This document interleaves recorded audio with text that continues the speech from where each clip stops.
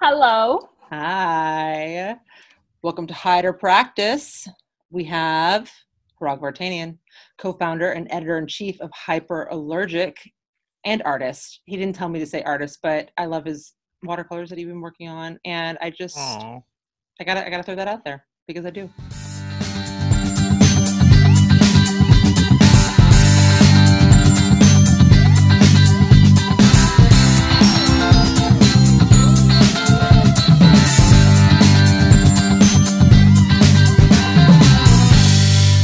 So he has been so kind and so generous with his time to join us to talk about or continue our conversation about motivations. Why do we do this? But do you want to just tell, for the two people who might be listening who don't know who you are, would you enlighten them, please? Just a little. Well, first of all, I'm so glad to be here because I've been enjoying your show. And so I hope you guys continue to do this because we need fresh, interesting voices talking about this stuff. So thank you, thank you. And you guys aren't always interviewing the predictable people, which I really love because it just expands my world too. So thank you for doing that. Yay. So, here I'm talking to you guys from our office here in Williamsburg, Brooklyn. I'm the editor-in-chief, co-founder of Hyperallergic. I've been doing this now for over a decade. I can't even believe it myself. And it's like most people, I have so many hats, do so many things. Like you mentioned, artist. I write other things. I do a lot of volunteer work. I do some activism. So I try to be an all-round individual doing so many things. But the art is my passion. It's my love, and that's why I'm here talking to you guys. Yeah. I have to start off by saying I read Hyperallergic every morning. It's like one of those morning reads that the newsletter I've noticed in the last couple of days, the time has changed because usually when I wake up in the morning, I get it first thing. And now I just I'm getting it in midday, which is fine. Oh, that's interesting. I'll look into that, why that is. But then I go through the Twitter feed and I'm just interesting because it's such a different perspective than say Art News or ArtNet. It's very interesting. There are a couple of writers whom I find myself reading consistently about their thought pieces. And I'm interesting. That's awesome. So glad to say that. Thank you, Erica. I will be sending you a check shortly. So thank you for the plug. Hide or Practice podcast now sponsored by Hyperallergic. We're influencers. I love it. How did it come to be? I mean, I remember we were back in the day in the early days of blogging. We were Tumblr buds. But what? Because I have my Tumblr and stuff, but you took it to the next level. What happened with that, and then you kept going? It's amazing. Well, first of all, I hope everyone knows your Tumblr. Because it's I have been following your Tumblr for so long. I don't even know a time on Tumblr before your blog. So that's one thing I just want to sort of say, and that's where we met. Just basking in the former glory days, guys. If y'all don't know, I don't know. Tumblr's going to make a comeback. I could feel it. I think. I hope. So I think a lot of things in the creative field, it came from my own dissatisfaction, and I think I was working a job that I just knew my time was coming to an end. I'd been working and doing communications, nonprofit communications. Loved it at the time, but I just knew it was gonna have to end. And so Hyperallergic came from me and my husband, Vikan, who's the publisher, just sitting down and being okay, what's our next move? Can we do something together? He's a marketer, I'm a writer and editor. And we were let's try a publication and this might lead to other jobs. That was really the thinking initially. It was the idea that he would have a little bit of a case study showpiece that he could get other clients. And then same with me, where I was just sort of okay, if worst comes to worst, this leads to other gigs, other, writing gigs, editing gigs, I'm totally down. But, within the first month or two, we realized we're getting traction and we actually loved it. We loved what we were doing. It came from our own desire to have accessible conversations about art for people who love art without being, bogged down with the jargon and other stuff. which is, I think, really, really important. So that was kind of like the initial motivation, and it sort of took off. So when I say took off, I love, in retrospect, it felt like it took off more. It's like, for us, it was like 3-4 year plan. This is what we'll do. This is how we'll get there. And it was like double, if not that, if not more. Nothing ever takes 3 or 4 years when you think it's going to. It's just not going to happen. So we started selling ads, and originally we decided we didn't want a nonprofit. That was a conscious choice. I'd been working in nonprofits, and I saw the negatives of nonprofits. And I just knew, being political and engaged, nonprofits weren't a great model for what we did, because, we thought in terms of, criticizing people, calling them out, we couldn't rely on 1 or 2 funders to fund what we were doing. We needed a more diverse approach. So, we just started thinking up what we were going to do, and it sort of took off. And then a few years in, I quit my day job like 3.5 years in, because we needed the healthcare, because this is the United States. And my husband and I were both on my healthcare at the time, and it was like we couldn't do it. So he actually quit his consulting gigs first at the 3-year mark, and then I kept on for another half year, and then finally, decided this was it. And we just kept growing it, and it was like to create jobs for people who were interested in this, to like have a forum to be able to talk about stuff we actually cared about. It came from a lot of things. It came from the fact that I felt like the art world couldn't handle a lot of these issues that were coming up in a way that I thought was really important. And by which I mean, like, every time there was a controversy, I felt like the art world was so slow to react to things, or did it in a very like kind of top-down approach, as opposed to like engaging with topics in a current way in a daily kind of forum. And that's kind of what we created Hyperallergic to do. So, we try to wrestle with all these issues as much as we can, in a full frontal kind of way. So would you say that you do it more in like a democratized, accessible tone, that sort of, because 10 years ago, 2010, what was happening in the world in 2010? Well, there was definitely no COVID-19. Post-recession. Yep. Obama was 2 years into his first term. Right, exactly. Tumblr was still early. I think That's right. I got turned down for a job because blogging was still a bad word. That's right. And everyone really poo-pooed it. Yeah. And you guys will get a kick out of this. When we first started, it was like probably the first 6 years, almost all our clients, it was their first online ad buy ever. Wow. And we still get that occasionally. And we're talking about, this is like the 2010s, right? Yeah. Literally people would be like, from a college saying, oh, we've never bought an online ad before. How do we do that? So this is the environment we're talking about, right? Like, people were really oblivious. They had no idea how this worked. And, Do you think that was especially with like the art market specifically? Because I mean, like you were saying, it is such a top-down, slow. Oh my God! Can we talk about the art market? Can we just talk about the art market? I have so much to say about the art market. Sure, go for it. Which aspect? Always, I know. Just all of pick it. One. All of it. Well, no, I mean, because when you said the art market, it's.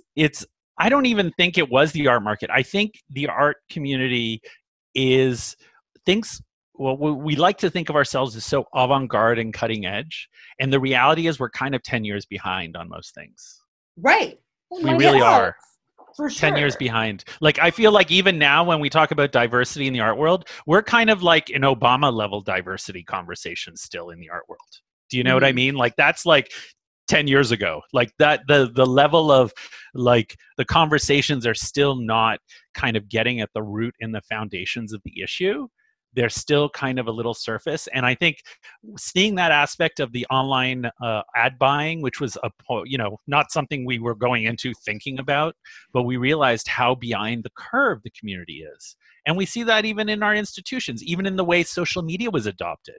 In museums, it was so late. You remember that, so Alexis? Late. It was so late.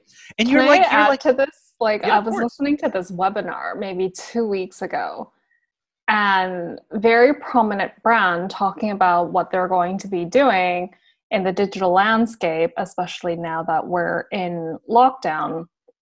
and like re-lockdowns and whatever. And the moderator was like, oh, what people don't understand is that the art world has used digital for a very long time. We email JPEGs. And I was just like, that's so embarrassing. That's so embarrassing. And you know that they were proud of saying that too. Like, we email JPEGs. We email JPEGs. And then he followed that up with, and in auctions, we used the telephone, which I thought, well, that's interesting because the telephone uses a cable, which, if I'm not mistaken, runs underwater. But I was just like, okay. We email, guys. We email JPEGs. I knew coming on this podcast was a great idea. Yes. Oh my gosh. We use the telephone, guys. You know, Erica, like, I have to say that everything, like, just on a visceral level, that's exactly the kind of conversations I have all the time. Like, it's actually kind of amazing to me, the level of literacy around this issue in our communities. You know, and I don't know what to say, but I think that also trickles down in terms of some of the art that gets like play, right? Like, some of the digital art is so simplistic that, like, you know, I'm like, I kind of wonder, I was like, who is this for? This feels like something, I saw something better on YouTube the other day. Like, I don't understand, like who is this for? But it's because they're like, and this is the sort of like the issue with the art market I have partly. It's like everything is about packaging to a very small demographic of people, and then somehow we wonder why it doesn't represent us. You're like, right. No kidding. I mean, this isn't for us. Well, because that's like what you were saying about how everything was top down. I was thinking about how slow the news is, but like, it's always very urgent for us who's actually involved in the day-to-day. Like, it's urgent to know who's getting, you know, furloughed right now, or what's happening with Marciano, or what's going on. And like, these are urgent things, and we can't really wait a week for this news. Mm-hmm. And then also, but it almost seems like by design, because if the news doesn't get out that like you've got a board member who makes their money off of tear gas, then we can't mobilize, and like, we can't change anything, and then everything just stays the same, because by the time the news gets out and by the time anything happens, it's just such a slow, and then it's all past. That, and also the fact that it's like, we like to think that we're all on the same team sometimes, but the truth is, even when you reveal truth, most people don't want to hear it. No. They don't want to hear it. They don't want to hear it. This is not a thing they want to hear. I mean, like, about 6 years ago or stuff, we started talking about unpaid internships being a scourge on our community, especially the art community. People at that time were like, just resolve yourselves. This is the way it's always been. Right. You know, now, thankfully, it's not quite that way, right? Like, people get shamed if they're like, you're not paying? What? You're a multi-million-dollar organization with no budget for an intern? Like, that's kind of crazy. But you know, that's school credit. What are you talking about? Obviously, you get school credit if you're lucky. That's the thing. If you're lucky, and then you get the experience. Right? Also, what are you talking about? You're learning something on the job. Oh, Erica, I'm with you. I think Alexis is just against exposure. That'd be such a loud laugh on this podcast. I'm so sorry, guys, for my cackle. No, I'm just thinking about an argument I got into with the gallery about unpaid internships that she'd posted last year. And I just was like, because I saw the job postings on NYPA, and they were like jobs that like I'm qualified to do, like head of sales, you know, assisting the direct, like executive assistant kind of stuff. And I was just peeking through, and what she wanted was like an insane amount of work and experience and composure and like just being able to travel. She didn't want to pay. And like, normally I just be like, you know, I'm not, when it comes to these things, my glass is very half empty, and it's hard for me to get like impassioned enough to like bug somebody about it. Cause I'm just like, it's just same old. But then I looked at her gallery, and she's all about, you know, social justice and pushing, you know, all of, you know, just all of the key words. Yep. And I was like, how can you be, and she refused to like listen to anything I said. I was like, I'm not mad at you. I'm just saying you're trying to like reinforce these architectures that you are saying that you're trying to tear down.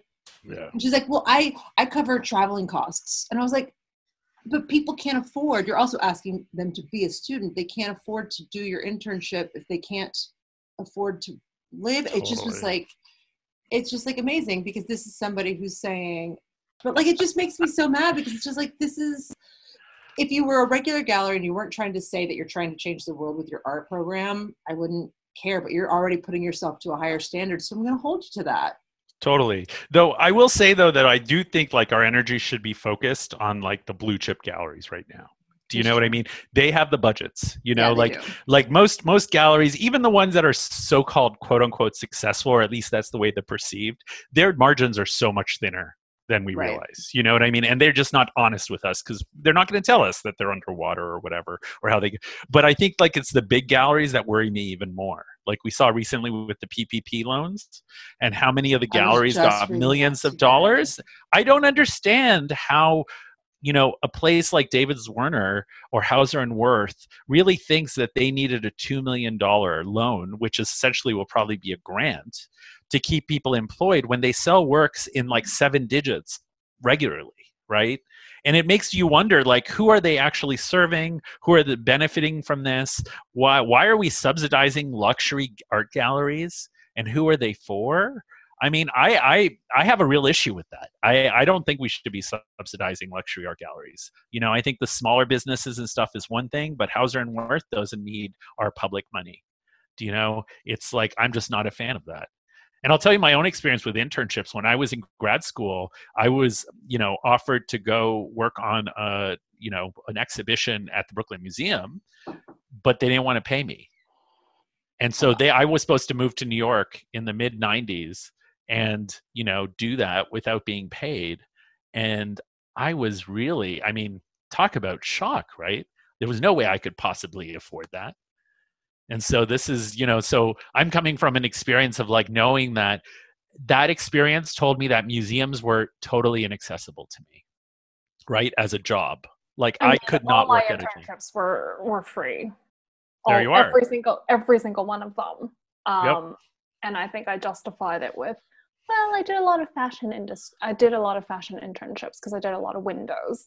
So at the time, obviously it was the norm to just work for free because you get school credit, even if your school doesn't even recognize that as something that could be applied for. To give you an idea, 6 years ago or 5 years ago, we had an intern. It was her, I think her 13th internship, and it was the first one she ever got paid. Wow. So think about that. You know, thankfully she comes from a family that's pretty wealthy, so she could afford it, obviously. But like, you know, in that case, it was like, I was like, is that even real? Like who, like, what were you planning to do with this, you know, crazy amount of internships you're accumulating? But this is kind of normal. This is normal for our field, right? Yeah. And let's talk about the subtext of why that happens, because it's a way of limiting the amount of people who are not from wealthy backgrounds to be part of our field. That's just it. It's like, it's not even complicated. That's kind of the reason, right? Right. No, because if like, Susie Q can afford the internship at the Blue Chip Gallery that doesn't pay her when like I can't, there's also probably a good chance that Susie Q's parents have friends who might be able to buy the art, and it just keeps on going. Or probably a collector. Exactly, probably a collector's kid.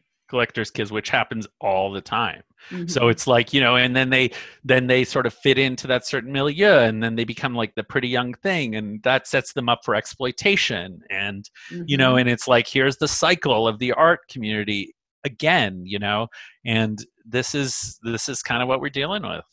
You know, it sucks, but we're here because we're committed to changing it. At least I am. So how are you changing it? Through the publication? Sure. So like one of the things was, you know, at the time we started the publication, no one was paying for online art writing. We started paying. We started, I think, paying $15 or $20 a post at the time. And now we're up to like our base pay is about 150 base. And then we go from there. We negotiate from there depending on the article and different things. And, you know, and we wanted to create jobs that had benefits for people. So now we're about like 12 full-time employees. And, you know, and that's bigger than I thought we'd be, honestly, at first. And now we're slowly trying to, you know, grow that in a sustainable way. We are also just bringing people online. We're having digital native conversations, which is super important. We do challenge power. which means, and I think this one thing your listeners are going to have to, think about a little bit. Challenging power means that you probably aren't going to go to all the fancy power parties all the time. Do you know what I mean? And so you kind of have to make a commitment and understand what it means to challenge power in a community like ours. There are some advantages, one of which is the fact that because we're not dominated by corporations, which I think is probably unique for the art field. I don't know of any other field that isn't dominated by corporations the way we are. Like, our corporations tend to be the auction houses and a couple of the publications like ArtNet and Artsy. Do you know? But the most of what we do is not corporate focused, right? Or it's not corporate related. The galleries are not corporations. They're not publicly traded companies yet.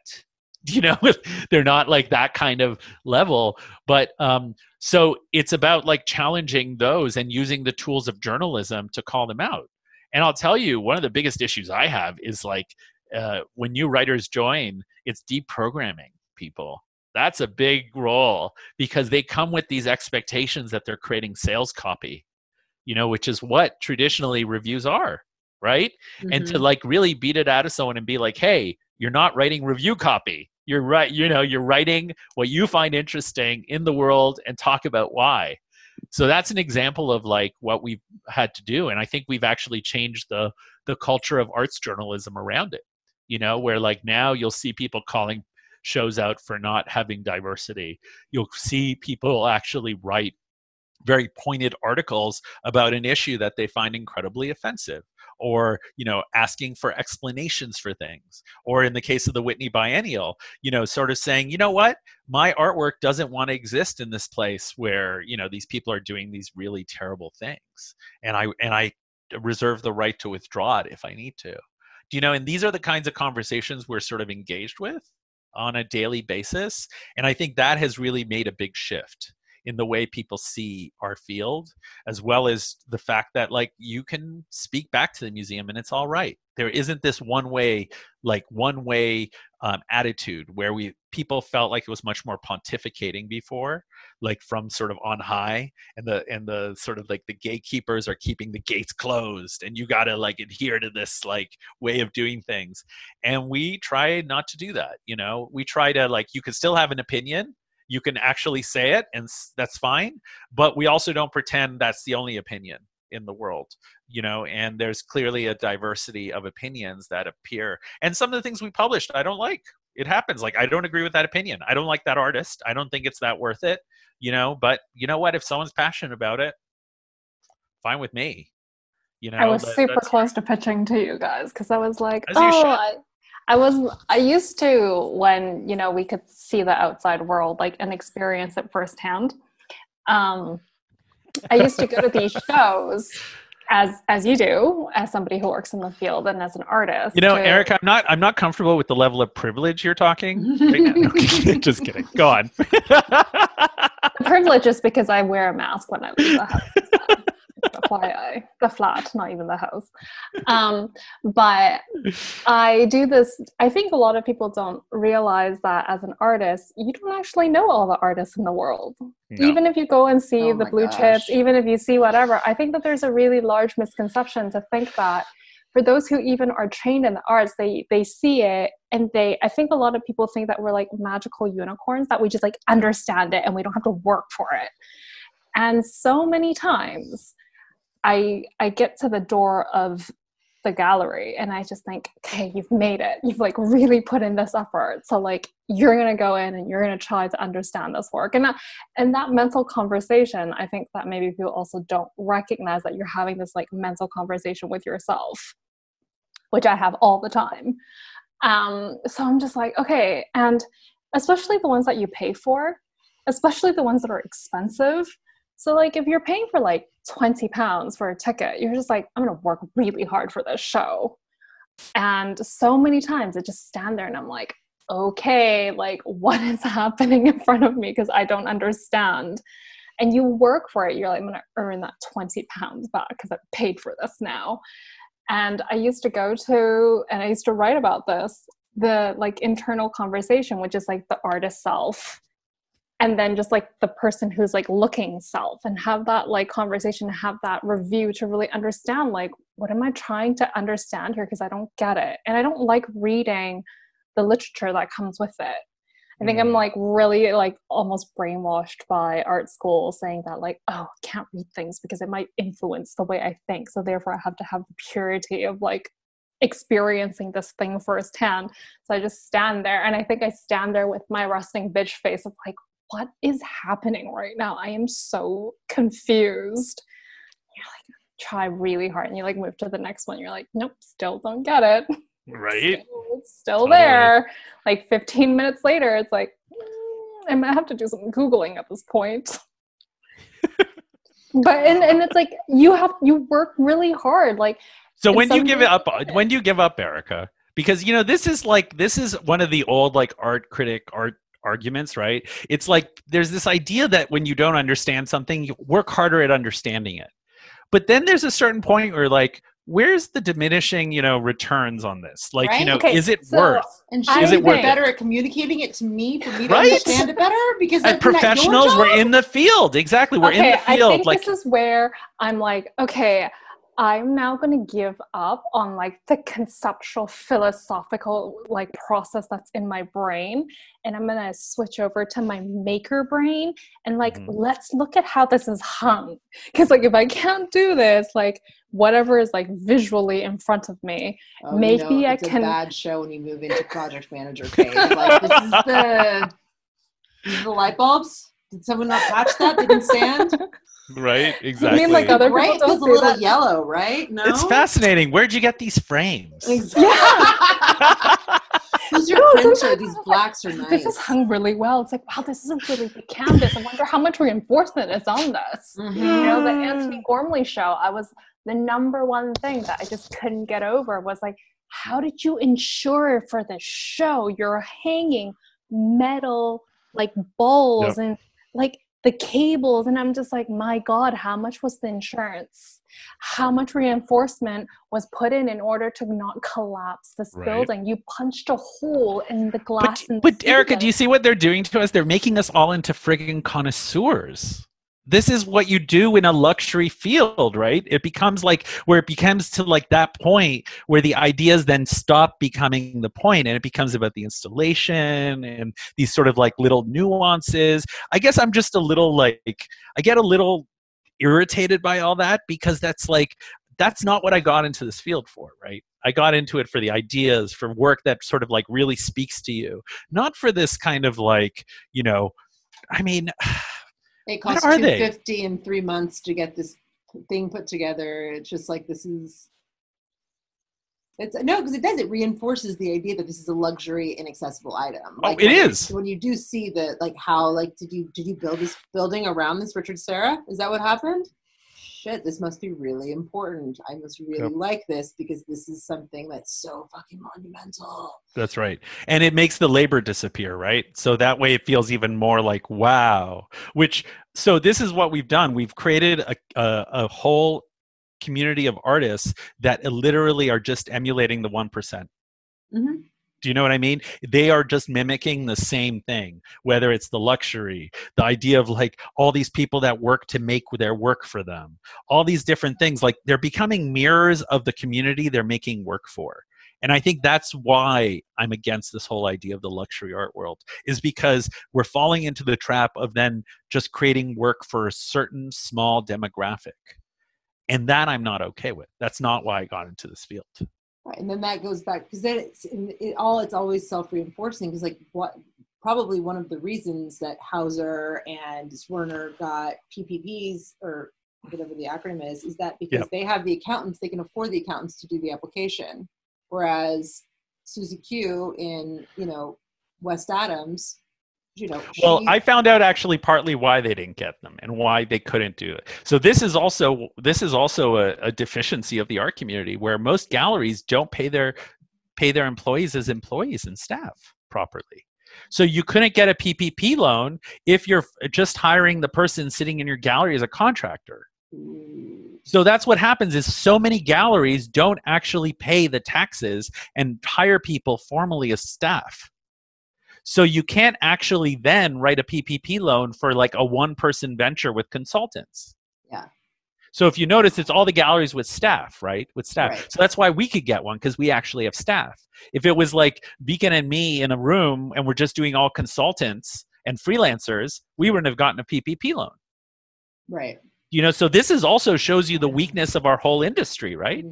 Yeah.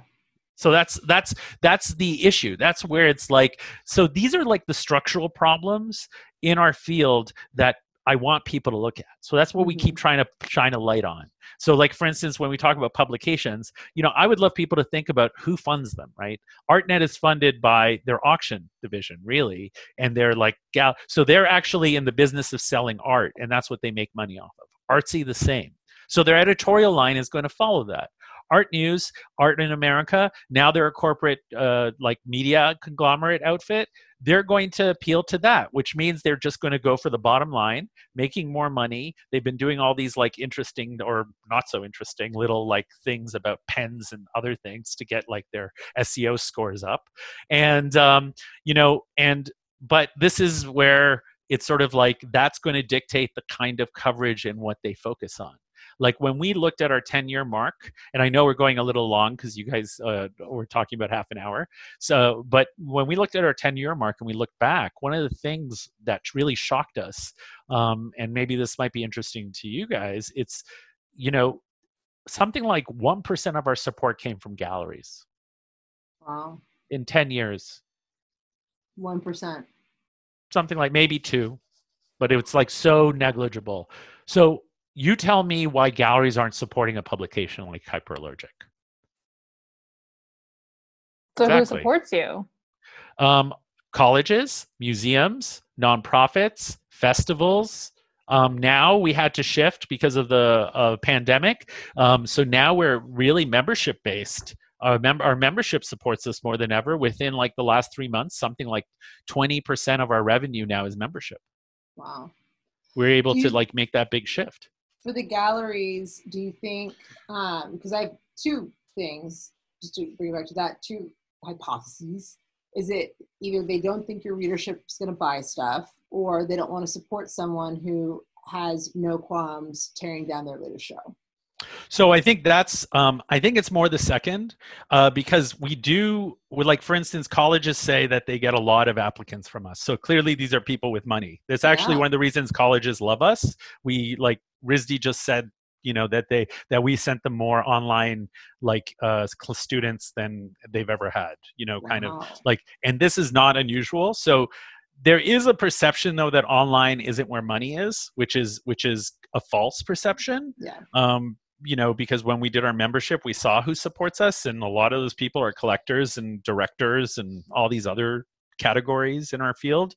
But there is this idea that we can't be controlled, you know? So if you see in most publications that do reviews of galleries, most of them are like, you know, they're middle of the road milk toast for a reason, right? Because you can't sell something on a negative review. Yeah. You know, it's not going to be what they're like game for.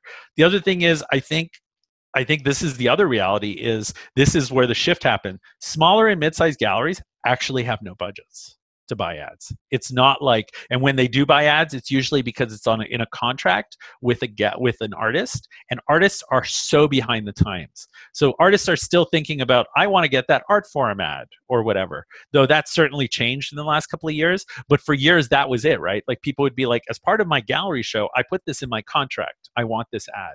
So occasionally people will put ads with us because the artist will. The other thing is we realize that the artist will insist, but then we also realize that our advertising in the art field is pretty irrational. Like Art in America could not justify their, like, one of the groups with their former owners called in Beacon, our publisher, just to talk about ads. And Beacon was like, okay, well, how do the ads work? Like, where's your case studies? Like, do these work? And they're like, we don't have any info. They weren't interested. How fucking bold! But they didn't need to, because they were the only game in town. Right, exactly. So they don't have to. So it's either us or nothing. And they didn't have to. So none of those did that. Wow. So they did not do that. So you could see why colleges fled that world first and came to us, because they were like, this is ridiculous. We're not getting students. Like they had something like deliverable they needed, which were applications. Most advertising, especially around exhibitions, is really just brand management in a way. Do you know? It's not like this kind of actionable. So in that way, the field was actually kind of irrational. So when we stepped into it, we realized, oh, wow, there's a lot of work that needs to be done here around this. So then the richer galleries, why are they not advertising so much? They're building their own publications. Yeah, they are. They all have their own publications now. They also because have their think own platform and fairs now. Do you know? And you could think about why, because they can control the value. If you are selling something for $1 million and there's the threat of somebody tearing it down and reducing the value, are you going to support them? Probably not. Probably not. Because then it's a form of validation too. Which is funny, because in like not validating it, you're saying that it doesn't have worth, but then you're also afraid of that thing that's like, oh no, it's just like an online publication. But we're still not going to support it, because like if something did happen to it and it affected us negatively, it's so double. That too. The other thing is, I don't think they value it. I'm going to be honest. Like there's a certain level of the art community that I don't know how, I assume you guys have the same kind of access I do, but you know, when you meet these people and you realize they actually know nothing about art and they're just salespeople and they're not interested in this idea. They're just interested in, oh, what's that idea? It's like, there's no critical dialogue around the work, right? They're just interested in like, oh, this series is about that. I mean, how many times gallery owners lie to me about a work, like because it's probably their sales pitch to their client, right? But I know the history, and I'm like, that's not what it is. Like, you know, that's not like, this is your sales pitch. I get it, but like, it doesn't sort of like pan out. So there's a lot of that goes on too. Yeah. Did I depress you both? No. I was already depressed, please. Good. That was my goal. I saw it, Alexis. I was like, I'm going to make her more depressed. Bring it out. Oh. And Erica, you don't even know me yet, and now you're depressed.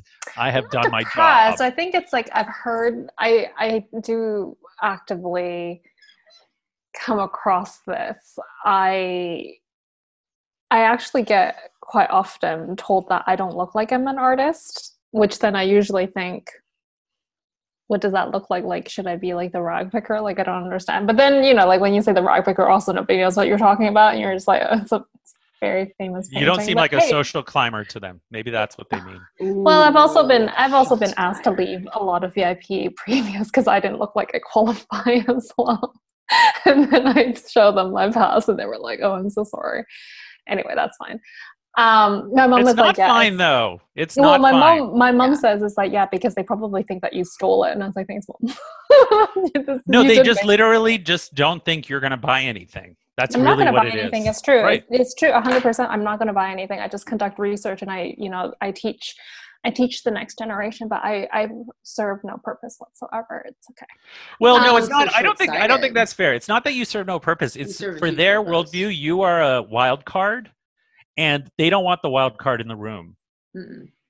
You know, it's like, it's that simplistic. Like, I think it's really simplistic. Like, they're like, maybe I have access to people who are actually interested in this selling. Is what it is. It's not only are you the wild card, you're also the long game. And no one's interested in the long game because it's like no one's willing to get to know you to see if you have access, or even to know that maybe you're teaching and have access to their next big thing. Like, they don't even, it's just like, what's here, what's now. No, they don't care. You're right. They don't care. They don't care. I mean, people have like actively like lied to my face in order for me not to go to something, or, you know, it's like people are they just want to be able to control what it is they have. And the other thing is, let's also realize that like a lot of those people who work at galleries, their jobs are terrible. Yeah. Like they're yelled at and they're treated like crap. Yeah. And, you know, and it's like, I see them, sometimes they're terrified to talk to me. Do you know, because I know that their boss is probably like, don't talk to him. Or don't do, you know, you could see it. Like, people get really anxious and they don't, like, you know, it's a high stress job. Like, I do not envy anyone working in a gallery. I don't know why people think it's glamorous, because it's not. At least not glamorous. Champagne. Yeah. And the Yeah, dinner, I mean, I think that's what it is. yeah, but it's like, I think that's so funny. It's like, it's a tough job though, because you're selling smiles basically. You're selling yeah. how pleasant you can be.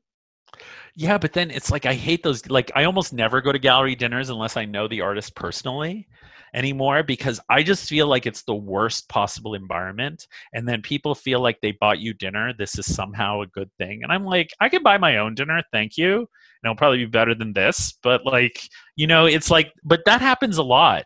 And you could see how it's sort of used to manipulate particularly young writers and like young art people as a way, like as a tool to like manipulate them a little bit, like being, like favorable. Oh, it was amazing, we had a great dinner. It was like, dude, they just paid $5,000 for this dinner, but they won't take out one ad in a publication that's been reviewing them, right, for a comparable price or even less, and this is sort of the reality. This is what we're seeing in the art world now that we need to change, right?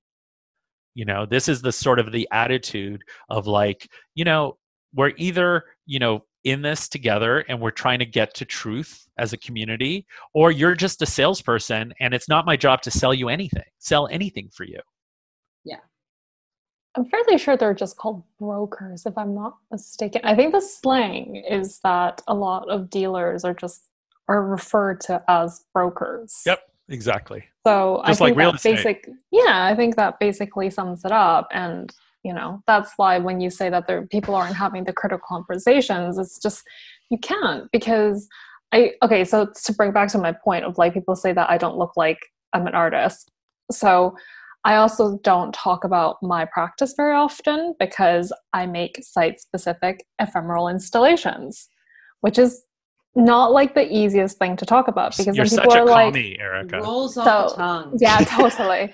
And so people are like, so what's your medium? And I'm like, space, which again is like a really difficult conversation. Like I definitely know I've gone to art school when I say things like this. And then I've had someone say to me at a Basel party, they're like, outer space? And I was like, no. And like, I really have to like contain my face, which is hard. And I just thought, like, how could my medium be outer space? Like, how would I travel there to go? Like, well, I don't. Tavares Strachan's doing it, but that's like a whole different thing. But it's so funny because those are the people who do get invited, and there's no impetus, there's no like benefit of educating those people about art in a real way, because then you can't manipulate them into buying your latest hot shit. If they know when you say space, immediately it's like, oh yeah, like let's talk about, what's the last space that you did, and they actually were able to get into it like intellectually or like passionately. It's like, there's no point when it's just like, no, but like, let's just talk about this person's market, or like, yep, this is where they were reviewed. And this is quantifiable. It's quantifiable. Yep. Yeah. And let's not forget, like, I've been on this for a few years now. I'm just like so passionate. It's like, do not forget that luxury is based on insecurity. Mm-hmm. So they are literally creating an environment. They are using all the markers of luxury to create insecurity in a population, because that's how you get people to buy. These are all the fashion world tricks, right? Yeah, it's like the cold interiors of the galleries, the receptionists that won't look you in the eye, literally we can go through all of them, and they're literally all the monikers, like all the like different things of luxury, right? I know, but I counter that, but they have really clean toilets. Their loos are exceptionally clean. But isn't that part of luxury? That's exactly it. Exactly. So like that's the it. aspect I very much appreciate. It's like, which I think is great, but I mean, for the like, this is exactly like what we fall into. And then we're sort of like, then we throw a whole new group of art students and critics and stuff into this world, and then don't explain that to them, and then they come back and they all feel weird, and there's something wrong with this field, and how am I supposed to fit in? And and you're just like, no, you're not supposed to fit in. That's not what you're supposed to do. They want you to think you're supposed to fit in because it fits their narrative, it fits their mission. We're trying to mess things up. I'm not interested in like focusing on sales. That's not my thing. I don't know. I've also been talked down to by an artist at an opening as well. He spoke to artists me. can be the worst. No offense. But like, yeah, but they're part of the same. Exactly. Like they're part of the same system. And if he, I'm assuming it's a dude, because a dude. Yeah. So if he's talking down to you, it's because like you're either making it it's like the same like bullshit, just like you're like scaring his position of like the goals that he's trying to have, and you're shaking his worldview or like contradicting his worldview of like how he feels like he needs to perform to be successful. And if you're countering that with something else, then it's like, no, don't. But like they also think that, and don't get me wrong, these are feelings that like I have of like how I have to play in to be successful and within the structures of the world we've chosen to. Because you talk about going to these VIPs in a hoodie, I could never. Like I literally, like my deb comes out too much and I'm like full on like, you know, the earrings. Well, it's okay. Shoes, like as hair, my mother whatever. says, Mama Wong tells me that I look like I stole the pass anyway, so I might as well just live up to it. You know, it's okay. Totally. It's, you know, it's hard to see, like when I see somebody at a VIP opening and I've put in all of my work to look this way so people will like not question why I'm here. And then I see someone in a hoodie, no offense. And I'm just like, well, how are they getting away with it? Like, I want to come in a hoodie. Yep. I would like to be much more comfortable in tennis shoes. Like, I wear Vans because I would like to walk because it's a long walk. But you know, but that's the other thing. The artist feeds into this whole like kind of attitude that comes along with the luxury industry, which is they feel like they are the winners of this field, right? Like they have a show at this gallery.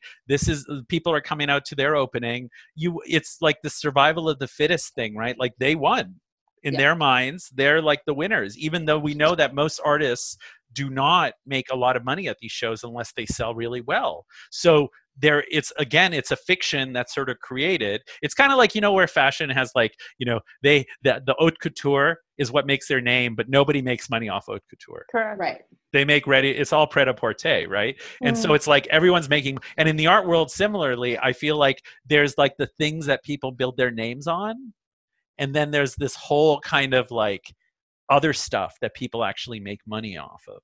You know, and I think that's part of it too. And when I teach classes now with artists, I try to like make them super conscious of the money and the fact that capitalism in the way of the gallery world is not your only thing. And the reality is 1% of artists, working artists, probably make their living off selling artwork. Right. 1%. Why are we talking about the 1%? Again, this is just because they validate us, because they are the gatekeepers. But this is where we need to change that thinking, because they're not the gatekeepers. They are insecure people who have no vision. Like they really don't. They are the insecure people falling for all these luxury tricks, like they do at a Gucci store or a Maserati shop or whatever. They're falling for the same tricks. And then there's this sort of like imposition of somehow this logical great thing. I mean, like, no offense, but any rich collector who buys a work by KAWS is not somebody I'm going to follow as like some sort of trendsetter. Do you know? That's not in my worldview, even like, you know, part of it, right? This is an example of like, but a certain type of rich collector loves that crap, you know, because it doesn't make them think. It looks kind of pretty. It's part of the fashion world. All these, immediate, I mean, we could deconstruct it. Immediate, exactly. Recognizable status symbol. I mean, you know, it's not the first time that the art community does this kind of stuff. Like this happens all the time, but like, it's not it's not the reason I wake up in the morning. That's for sure. But guys, Murakami is going to go bankrupt soon. And you know what? I bet you post bankruptcy Murakami is going to be amazing. That's what I think. It's like whose fault is that? Like, it's also like, you know what? So what? I don't care. Like, so what? So what? He's going to go bankrupt. If he didn't bank money in all those years he did well, right. Not my problem. No. Not my problem at all. And, you know, and I feel the same way. Like Jeff Koons got like, what, $2 million for the PPP loan for his studio? That's unbelievable to me. He hasn't made any good work for like 10 years. It's so incredible because I feel bad for the people who are like working there, but because I've been on the studio side, but it's just like, but it's exactly that. Like if you're not banking the money like correctly, like when you're enjoying the success of what, like literally we're talking about 2 of the top 5 in general years earning artists in the world. Like if you need money, Yeah, there's a that's problem. on you. But then like, if I can't take a job that's going to pay me $9 an hour and I make a sacrifice for the art world to work for the gallery that's shilling your shit, like, are you fucking kidding me? And I I'm mean, also supposed to look the yep. part. Like, what the fuck? And you know how many well-known artists pay minimum wage? Oh yeah. I can't tell you how many times people like offered me jobs that like just, and I've had to turn down because I couldn't afford to work there. And they were like, exactly. That's on you. And I'm like, is it on me? Because you're paying these jobs. These jobs that I had in 2008 are getting paid the same amount of money now. When that whole art salary thing went around and I was taking a peek and I was just like, oh no, how are you supposed to live? Yep. That's right. So you guys have me riled up. I know we're going long, but let me tell you this thing about like, particularly when it comes to like, you know, like the cost of things in our field, it's just like, I like to think now we have to start talking about us subsidizing things. Like when I tell like, so I had to explain to galleries because we, believe it or not, last year, at the end of last year, we looked at our reviews. We were doing roughly around 25 to 29 reviews a week. Wow. Which is unheard of, right? It's really a crazy number without any gallery ads. So essentially I turned around, I was like, they were like, why'd you cut down? Because we ended up cutting. Now we do maybe 15 reviews a week, maybe a little less, which is still quite a few and probably more than anyone else. But like when people were like, why'd you cut down? I said, because I'm actually literally subsidizing your business. And, you know, you have to understand, we're talking about being realistic. When you're an intern for free, you're subsidizing them. Mm-hmm. In the same way that, like, if I'm writing reviews, do they realize that, like, I have to pay the writer has to go with their time. We have to edit that. We have to circulate it. We have a social media team that has to get it out there. Like, that's all labor. So every piece costs us hundreds of dollars. And I'm like, well, without advertising that's supporting this, I have to really think about like why we're subsidizing this. Yeah. If this is not something I want to support. I have no problem subsidizing, you know, a small nonprofit and getting someone out there to review their show, or, you know, reviewing a museum that's trying to do something different. Happy to subsidize that because that's important, right? But I'm not going to subsidize Hauser and Wirth when they haven't even like once lifted a finger to be like, okay, guys, I know you guys work really hard. We really appreciate, and these are people who love when we review them, right? That's what we always hear. They're like, oh, I love when you review. No, I get those in the emails all the time. Read our latest thing in Hyperallergic. Read our latest, you know, people love. But they will not advertise once. No. So you tell me, Erica, Alexis, what does that mean? What does that mean for our field? Yeah.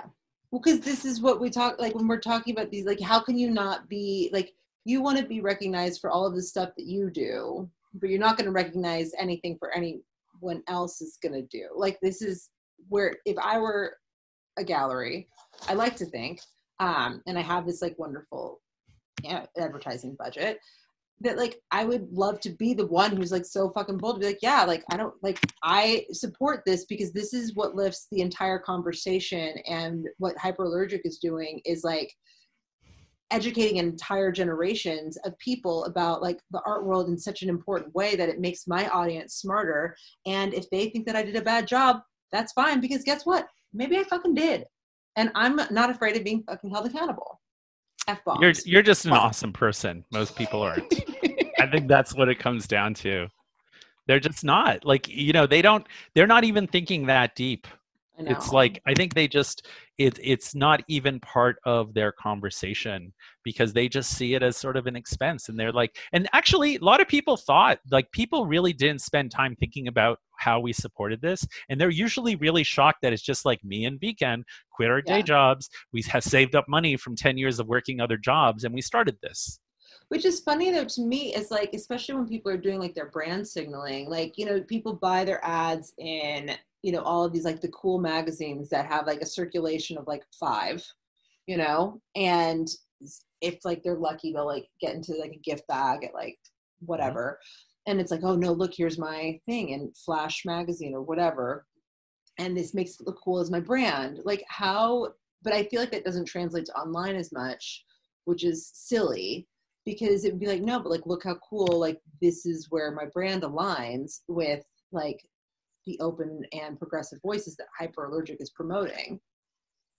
But like, it's like, they can't even see. So it's like, they'll look at the newspaper, or the online or the paper advertising is like part of like their brand extension, but their online advertisement doesn't translate that way. Well, don't be surprised how much of that paper advertising is free nowadays or It's subsidized. true. No, you know, like that's the other thing. It's you don't realize how much of it is really not what it seems. Like we're in a field of smoke and mirrors. We're trying to get rid of that because we want to have an honest conversation. You can't have that with smoke and mirrors. Yeah. Do you know? And that's kind of like what we're dealing with. It's a really kind of strange kind of reality that we're sort of like forced to, you know, do. But that's also what makes it interesting, right? Because at the end of the day, you know, Adam Weinberg at the Whitney Museum doesn't like me, won't give me an interview, doesn't stop me from doing my job at all. Right. Do you know? So in that way, it's actually kind of, you know, we're small enough and diverse enough and not as corporate focused enough that we can still do that. Do you know? Where I don't need to have a meeting with, you know, Anne Pasternak at the Brooklyn Museum. You know, she doesn't, you know, I cover her stuff, I cover the museum, but I actually don't have to have an interpersonal relationship with her in the way that the old kind of thinking often does, right? Mm-hmm. You know, it's like, but that's not going to make you lovely friends all the time. Well, I think it's interesting because there's such a shift in terms of, and I think this is something in art school where they teach you, it's like you have to work really hard to understand why you don't like something. And a difference in opinion is okay. That's why you sit through these like 3-hour crits and you hear, you know, someone's going to go and make a comment and you just immediately think, oh, you're just going to shit on my whatever I've made because you don't like me.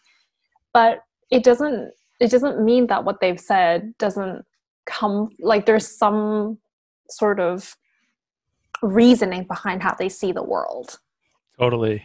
And I think that that's really interesting because for somebody who is trained to go and see like, oh, okay, I see that we have a difference in opinion, but I don't forget that you're still a human being. Oh my God. I have to share this story. Please let me share it. Yes. Okay. So, but this also tells you though what people remember. I once wrote a review on my personal blog, not even Hyperallergic, because I was Harag Vartanian, you know, Vartanian.com. That was a site I had before we did Hyperallergic, and I just used to blog from my own website. And I reviewed a show here in Brooklyn, small show, 2-person show. I put in something little small. I think it was something to the effect of, you know, the work didn't look good beside this other artist because the scales were off. Legit argument. Scale is an important issue. A few years later, that artist, it was well known she was dying of cancer. I ended up sitting next to her at a benefit. Would you believe the only thing she said to me was, I remember that negative line you wrote about my work 7 years ago. Thankfully, I remembered the line and I explained it and we fixed it. But that is typical for my experience in the art world. Last year, I had somebody I'd been writing actually quite lovely about for 10 years wouldn't talk to me because of a review we published. And I was like, this is not like, but this is super common. You know, people will not, like, they do not understand that it's like, first of all, you review something, it's a form of respect, unless that person is just an asshole, which happens, I guess. But like, that's 99% of the time, it's not that. Do you know? And like, so you're sitting there and you're like, oh my God, I can't believe that you won't talk to me now because of this thing that got published, as if like I've destroyed your life or something. And it was a totally legitimate critique. I didn't realize that you're Clement Greenberg. That's what it feels like sometimes, right? Jesus, honestly. No, but this is kind of like, even Clement Greenberg wasn't as powerful as we attribute to him. Do you know? But it was sort of like, but this is what comes up, right? Like, these are the images, this idea of like somehow, you know, we're under siege. And this is the other thing. In our field, everyone thinks they're an outsider. Everybody. I have never met someone that's like, yeah, I'm the consummate insider. This is like, you know, I'm totally. Met Larry, but I bet you Larry doesn't think he's an outsider. Larry thinks he doesn't. You know, he thinks he's an outsider. That's what I mean. Still, I happened because I was interviewing a curator. I was interviewing a curator who'd done major biennials, and and he was like, you know, oh, as an outsider, I was like. I was like, wait, what? You're not an outsider. He was convinced he was an outsider. And then I realized, I think we all do. That's Alexis, are you an outsider? Absolutely. See, Erica? I mean, how do we get inside? I guess that's the thing. It's like, how do I even like qualify to go and say that I'm an, like, I don't even understand how that works. Okay. My counter, I bet the people who think that they're insiders are the like the top 50 collectors in the world who like keep getting. I'll tell you why. I interviewed Don Rubel Collection. Do you know what he told me? Do you know what he said, that the reason he goes to art fairs? It's the only time he can meet the art dealers, because they won't come down to say hi to him when he enters their gallery.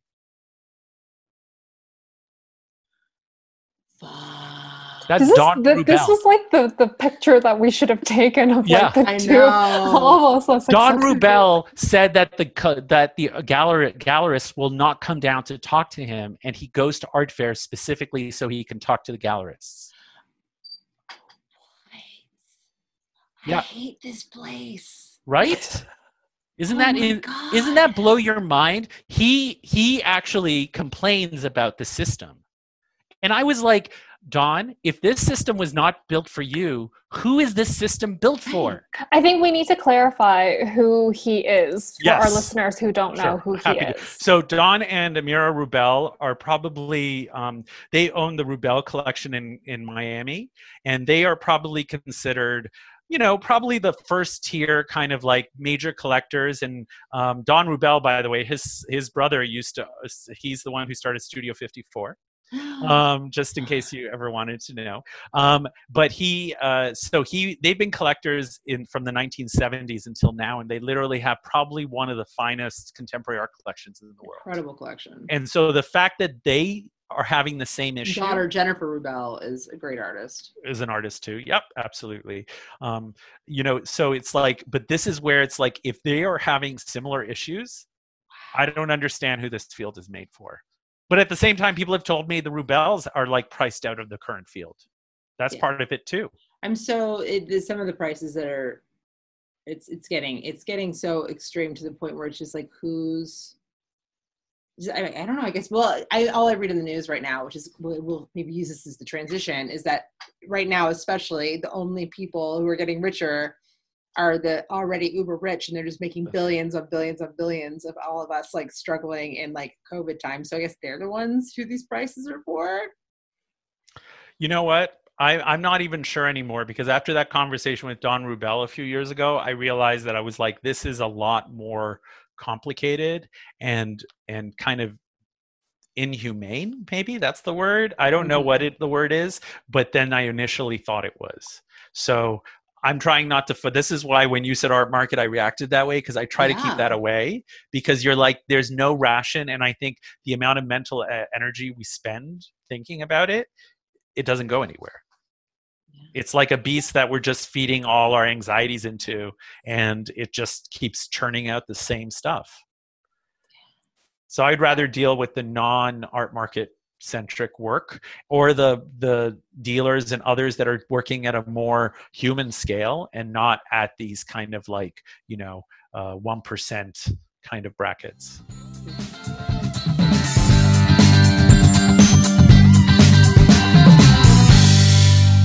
So what have you read? What have you seen? What have you watched this week? The biggest thing was the one auction. One of the biggest things, which is interesting. I don't actually look at auctions anymore. Okay. I stopped. I have to say, part of the reason is because I feel like it's a hamster wheel that doesn't go anywhere. And that's where I'm not that interested, because I think it's not rational. It doesn't, so I don't try to do that. I've been actually watching a lot more documentary and video recently. I feel like that's been a lot more interesting. Even like people like, I'm glad Arthur Jaffa got his moment where everyone was showing love is the answer.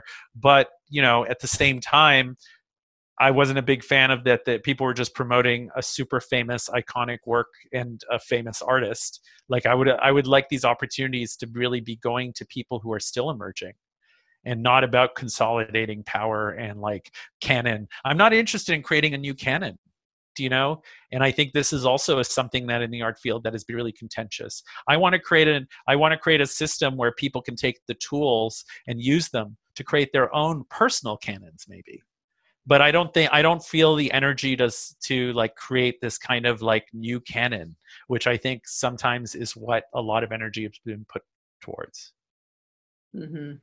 That's interesting, because I was happy to see it because I haven't had a chance to see it, but I do think about, like, are you putting this out there because this is what you have access to, and this is what you know about, and you don't want to put in the effort to find something new or newer or more emerging, or the risk that goes along with showing the emerging is not a risk you're willing to take right now when all eyes are on institutions doing these things? Because Arthur Job is a safe bet. He is a safe bet. He's a super safe bet. And I mean, again, I was very happy to see it, but it was a safe bet. Yep. It is a safe bet. Exactly. And I think it's great, but I'd like institutions to take a little bit more of a chance on what they do. Mm-hmm. And with the artists that they work with, and be all right with failing sometimes. But with these budgets, you can't fail. It's become like Hollywood, right?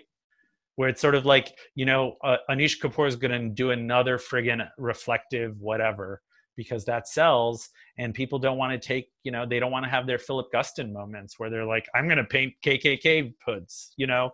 Yeah. And, you know, and it's like he was famously sort of like rejected from the art world. But it does make me wonder if we created a system where people can't do that anymore, right? You know? And I don't want to live in that world where people aren't going to take chances. What's a good documentary that you've seen lately? The one I rewatched actually last night was Manufacturing Consent, the Noam Chomsky one, the one about Noam Chomsky from 1992. That is such a good film, and it's so ahead of its time. It came out in 92, but it's sort of like was so ahead of what it did. And then another documentary I rewatch a lot is Camera Person, by Kristen. What's Kristen's last name? I always forget. But it's sort of like her. She's a documentary filmmaker, and she actually creates. She's also an artist. She created this film, sort of like of all her bees footage from all her documentaries she's done, and she's worked on a lot of very famous work. So it's from 2016, and her name is Kirsten Johnson. It's called Camera Person. Highly recommended. I think it's one of the best films of the decade, believe it or not. It's incredibly important. It's powerful. It's emotional. It's super subtle, and it's super artistic. So highly, highly recommended. Wow.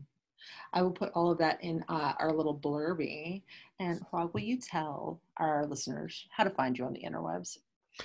Well, it's hard not to find me, but I'm very active on Twitter. And my Twitter handle is Hragv, which is HRAGV, which is also my handle on Instagram, Facebook, and everywhere else.